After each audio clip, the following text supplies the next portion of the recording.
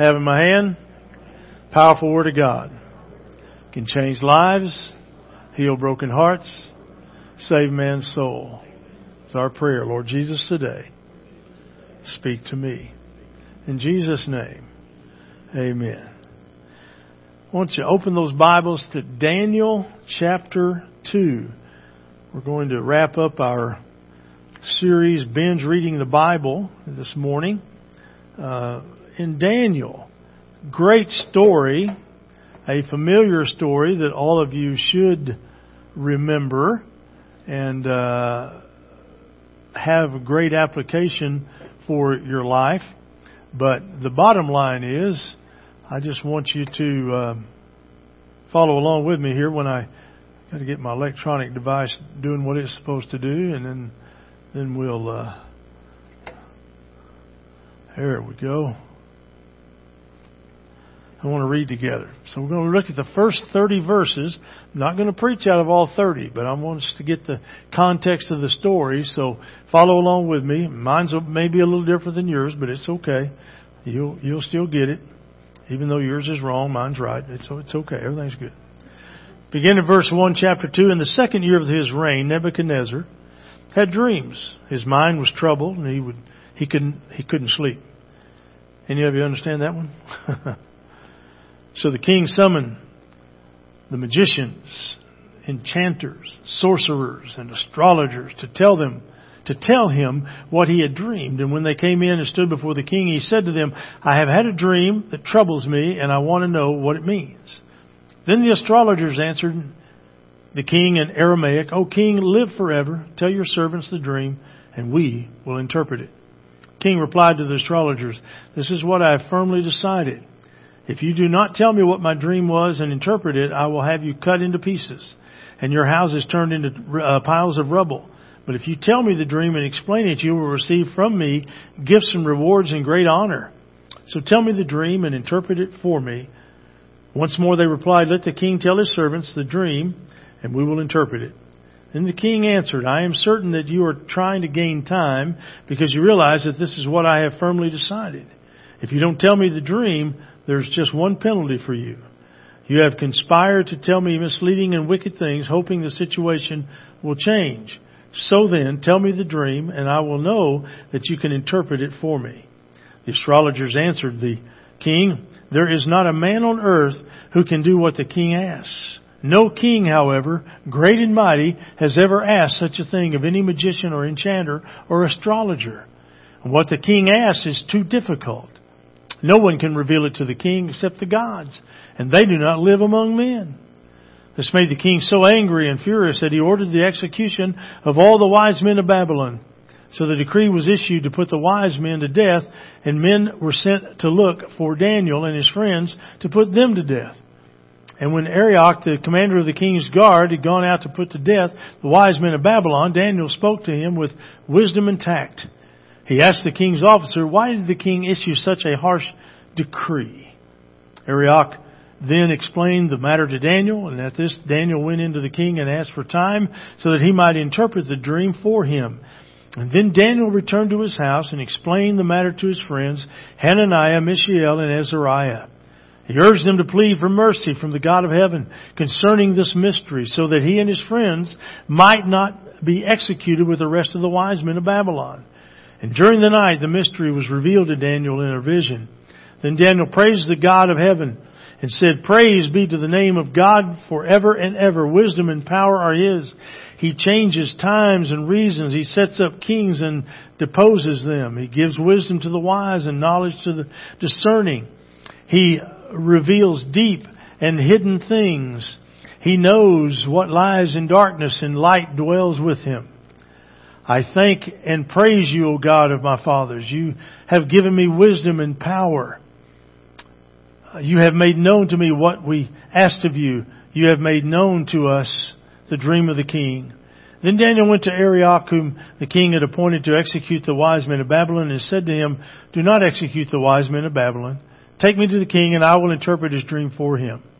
Arioch took Daniel to the king at once and said, I have found a man among the exiles from Judah who can tell the king what his dream means. The king asked Daniel, also called Belshazzar. Are you able to tell me what I saw in my dream and interpret it? And Daniel replied, no wise man, enchanter, magician, or diviner can explain to the king the mystery he has asked about. But there is a God in heaven who reveals mysteries. He's shown King Nebuchadnezzar what will happen in days to come. Your dream and the visions that pass through your mind as you lay in your bed are these. As you were lying there, O king, your mind turned to things to come, and the revealer of mysteries showed you what is going to happen. As for me, this mystery has been revealed to me, not because I have greater wisdom than other living men, but so that you, O king, may know the interpretation and that you may understand what went through your mind. Now I want to stop right there. Because I think in this story, we need to understand a few things. All the wise men of Babylon had one thing in common. None of them had any idea what to say to the king. They had all in common. Raising your children, when they were caught in a lie or caught in mischief, you knew what was going on, but it was fun to watch them squirm to try to tell you what was not going on. Right? We used to have a phantom entity living in our house called the Not Me. It was just this little figure over here that had a name on his forehead that said, Not Me. And I never, ever, ever will forget the time. I can't remember now how old they are, but they were little.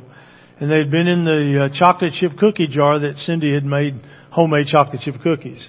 Now, you know when they're warm and right out of the oven, the chocolate chips melt. Best time to eat them, right? Because you can have after effects. You can lick it off your hand. Well, there's chocolate all over these faces. Question. Who ate the cookies? Guess who showed up? That Not Me person. Not me. Not me. Not only when they have chocolate all over their mouth, but when they grin, they had chocolate all over their teeth. Yeah, you know. Not me. Well, it's kind of what's going on here. The king's had this dream. It's troubled him. He doesn't like what he's dreamed. Doesn't like the outcome of what he perceived was going to happen. But he sure wanted some interpretation. So he does what everybody does today. You go find somebody or something other than God to get that answer for you. Yeah. Let's read my horoscope. Nancy Reagan was good about being a horoscope reader. She'd read the horoscope every day to find out, I guess, what her marching orders were for her particular life based on what the horoscope told her. Horoscopes are great. They're kind of like fortune cookies at the Chinese restaurant. You open it up and you read it and it's such a generic thing. You will have a great smile today. Wow. Good things are coming your way. Okay. Yeah, I just finished eating. Okay. Yeah, good things. It's funny how those things work sometimes. But we need to understand that all of these great men, all these great wise people in Babylon had no idea what to do.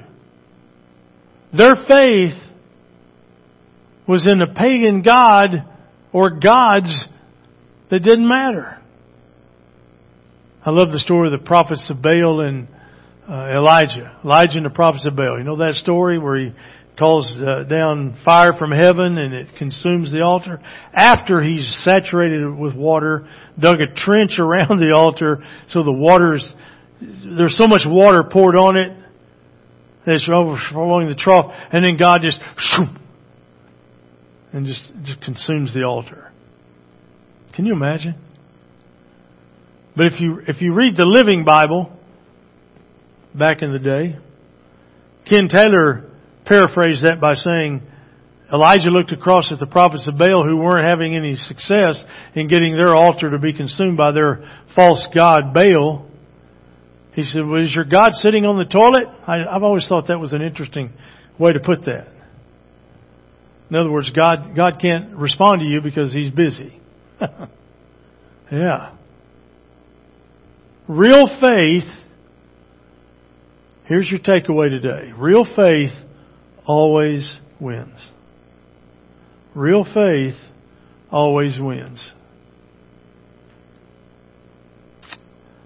None of the Babylonian wise men got it figured out, but 4 Hebrew boys got it figured out. Let me give you 3 quick things to take away.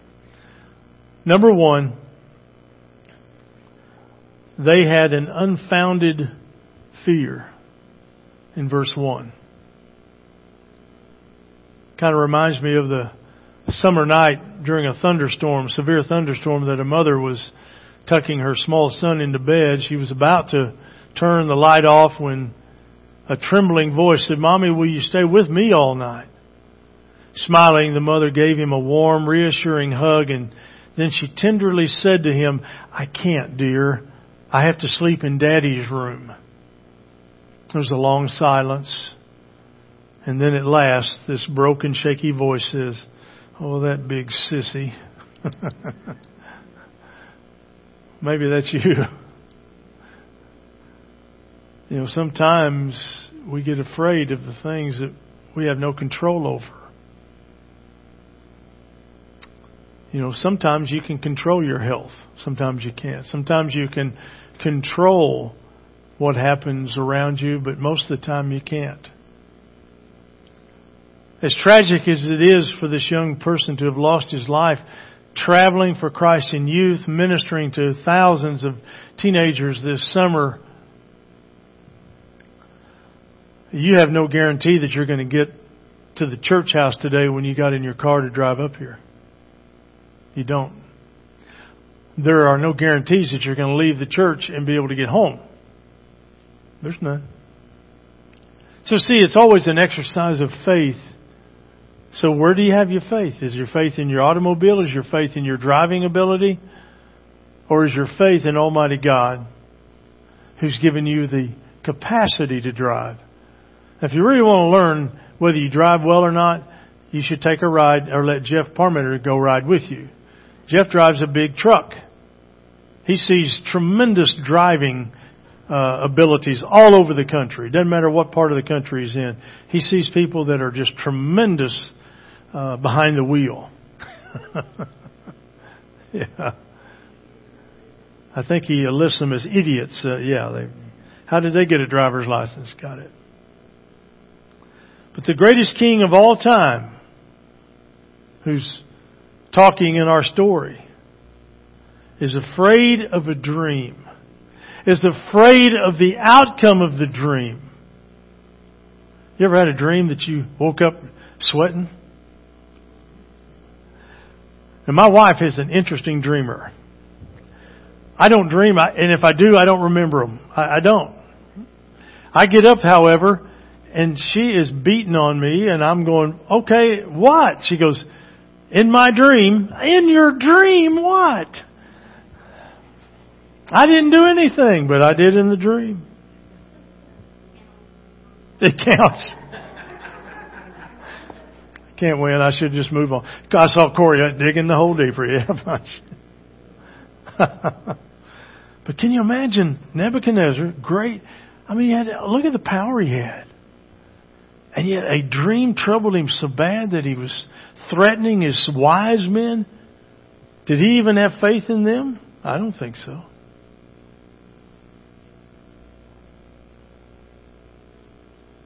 Verse 5. "The thing is gone from me," he says. Don't fear. That's a great phrase, isn't it? Don't fear. You realize that appears 365 times, either don't fear or fear not, throughout the Bible. 365 times. Now, I don't know about you, but that's an interesting number. Anybody got any idea what that number stands for? How many days in a year? So every day you should be able to get up and have a Bible verse that connects to fear not. Fear not. Don't let it get to you. Everything's going to be all right. Yeah, it will. When my Catholic doctor comes in to work on my foot tomorrow or Tuesday, I'm tempted to grab him and say, Doc, let's pray together. It'd scare him to death. I'll say, since I can't go into the retirement home where my member is because I'm not Catholic. Yeah, maybe he could. No, they'd probably kick him out too. Anyway. 365 days. You know, if you got up every day and read one of those verses every day, it'd be better than taking a multivitamin. Don't fear. Don't fear. No matter what you're facing. It could be job related. It could be home related. It could be relationship related. Man, it doesn't matter. Put your faith and trust in God. A few verses to help reinforce that. Matthew 10:28. Do not fear those who kill the body but cannot kill the soul, but rather fear Him who's able to destroy both soul and body in hell. Don't worry about what Satan can do. Worry about what God can do. God can wipe you out for eternity. That's what that verse says. Wouldn't it be smarter to be ready to go to heaven? I think so. I think so. 2 Timothy 1:7. For God has not given us a spirit of fear, but of power and of love and of a sound mind. Love that passage, Scripture. The last one, Revelation 21:8. But the fearful and unbelieving and the abominable and murderers and whoremongers and sorcerers and idolaters and all liars shall have their part in the lake which burns with fire and brimstone, the second death. You know, that's a pretty graphic description of what hell's going to look like. Now, I don't know about you, but I just absolutely don't want to go there. I don't like overly hot weather. How about you? And yet, you know, we had 9 months of winter. We've had 3 weeks of heat, and you hear people doing what?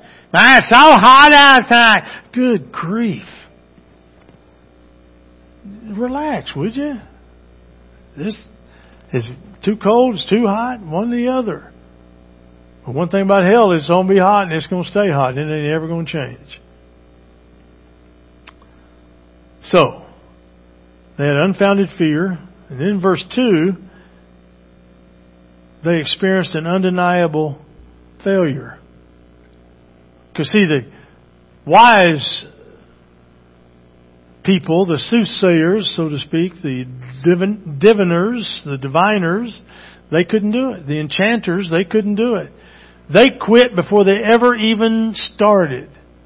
They kept stalling for time. Kind of like what we do. God says, hey, I'm standing ready to receive you.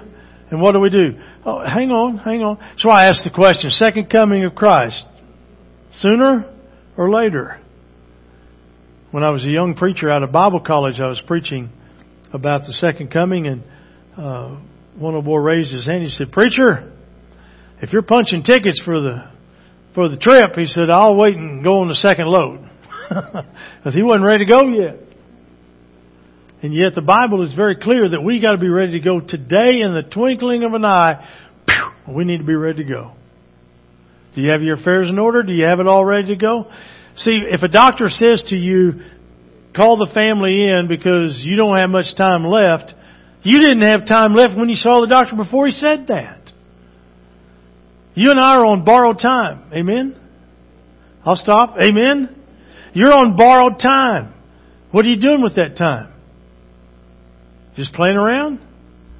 You got people that are going to go to hell if you don't tell something to them about the Lord. Well, they don't want to receive it. I've told them 100 times. Keep telling them. Don't stop. Don't stop. Don't stop because you might fail. Jim Burke became the head of new products division at Johnson & Johnson. And one of his first projects was the development of a children's chest rub. The product failed miserably. Burke expected that he'd be fired. When he was called in to see the chairman of the board, he met he was met with a surprising reception. "Are you the one who just cost us all that money?" asked Robert Wood Johnson. "I just want to congratulate you, because if you are making mistakes, that means you're taking risks. And we can't grow unless you take risks." Some years later, Jim Burke himself became chairman of Johnson & Johnson. And he continued to spread that word that don't be afraid to make a mistake.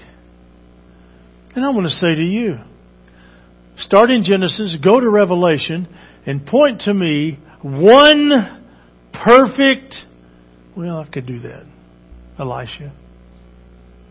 There was a couple of them. But other than those two guys, is there anybody that didn't have some bit of scandal in their life that God chose to use? There's hope for you and me. There's hope for us. Greatest story of all is Balaam and his donkey. If God can use a donkey to preach, He might use you and me. Yeah. Think about that. But you got to say something. You got to have something in here with which to give.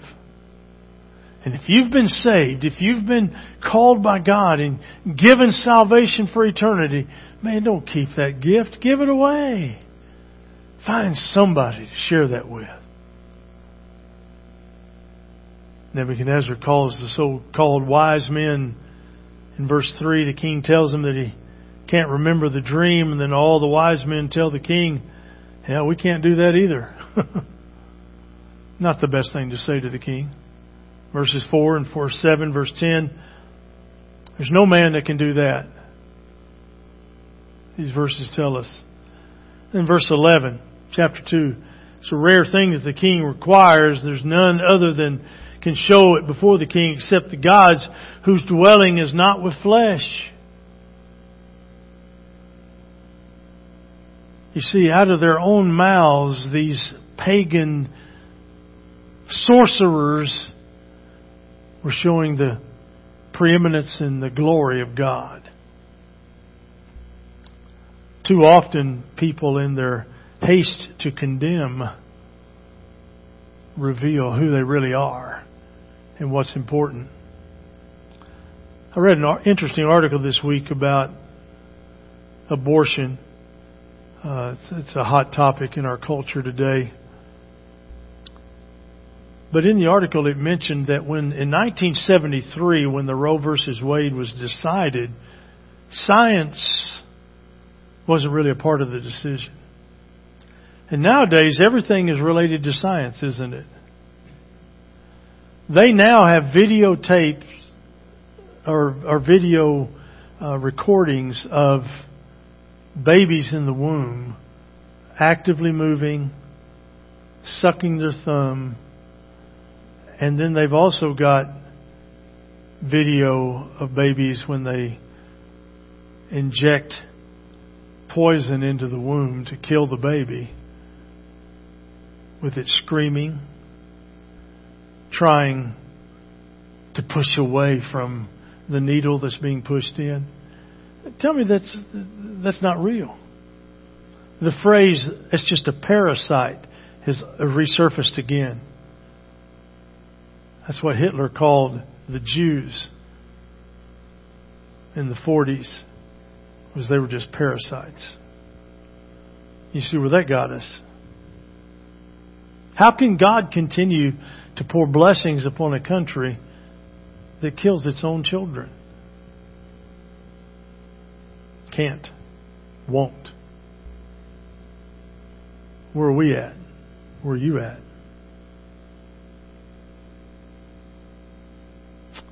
In verse 27, Daniel 2, Daniel answered in the presence of the king, said, "The secret which the king has demanded cannot the wise men, the astrologers, the magicians, the soothsayers show to the king, but there is a God in heaven."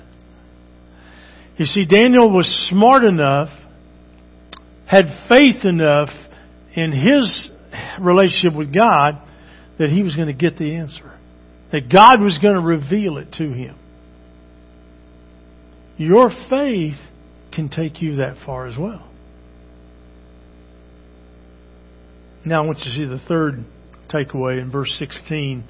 They had an unwavering faith. Notice what he says and the way that he says it. What would his punishment have been if he had not only failed, but he had lied to the king? See, Daniel was prepared because he knew that God would come through. He knew that. The king had already accused them of trying to buy some time so they could come out, come out with a way to weasel out of their way out of their failures. Hebrews 11:6 is a powerful verse on faith. It says, "But without faith it's impossible to please Him. For he that comes to God must believe that He is, that He is a rewarder of them that diligently seek Him." Proverbs 3:5, verse you know very well, 3:5 and 6. "Trust in the Lord with all your heart and lean not on your own understanding. In all your ways acknowledge Him, He'll make your paths straight."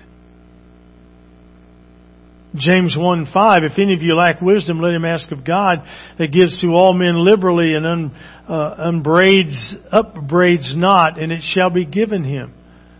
But let him ask in faith, nothing wavering. For he that wavers is like a wave of the sea, driven with the wind and tossed. For let not that man think that he shall receive anything of the Lord.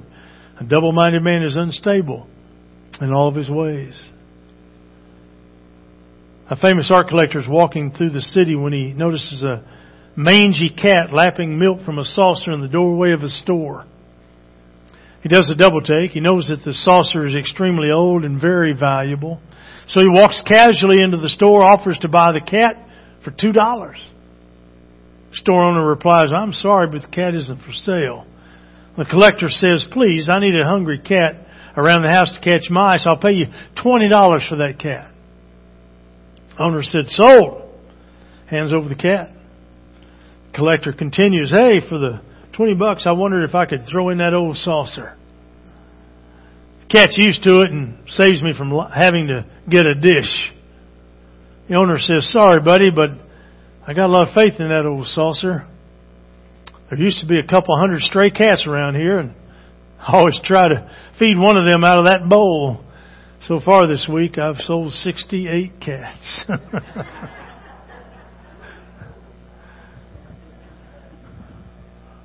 Where are you putting your faith today? Is your faith in Almighty God? Or is your faith in yourself? If it's there, well, I'd get on my knees and get it back to God, because that's where it needs to be. I have a time of invitation. If you need to respond to Him, would you this morning? I'm going to pray and then we're going to sing together. Father, just pray You'll bless us this morning and help us to consider the story and Daniel and his 3 Hebrew buddies. Thank You that You gave them great faith and that they stood firm in their faith for You, and that You, Father, then revealed through them what the king needed to hear. And God, I thank You that You showed up at the right moment, at the right time. And so it is with us. It may not be as monumental as a dream that's got us troubled. It may just simply that we are aware of a struggle point, a wall that Satan is erecting in front of us that could stop our growth, could cause us great pain. And yet, if we'll stop, put You back in front, put You back on the throne if we've taken You off, our faith will begin to accelerate, and we'll see miracle after miracle after miracle from You work. So, Father, I'm praying for everyone here today that there might be just one who would publicly state of their desire to grow deeper in You, to walk closer to You. Father, if there's that one, would You give them courage to respond as we sing together. In Jesus' name we pray. Amen. Great song of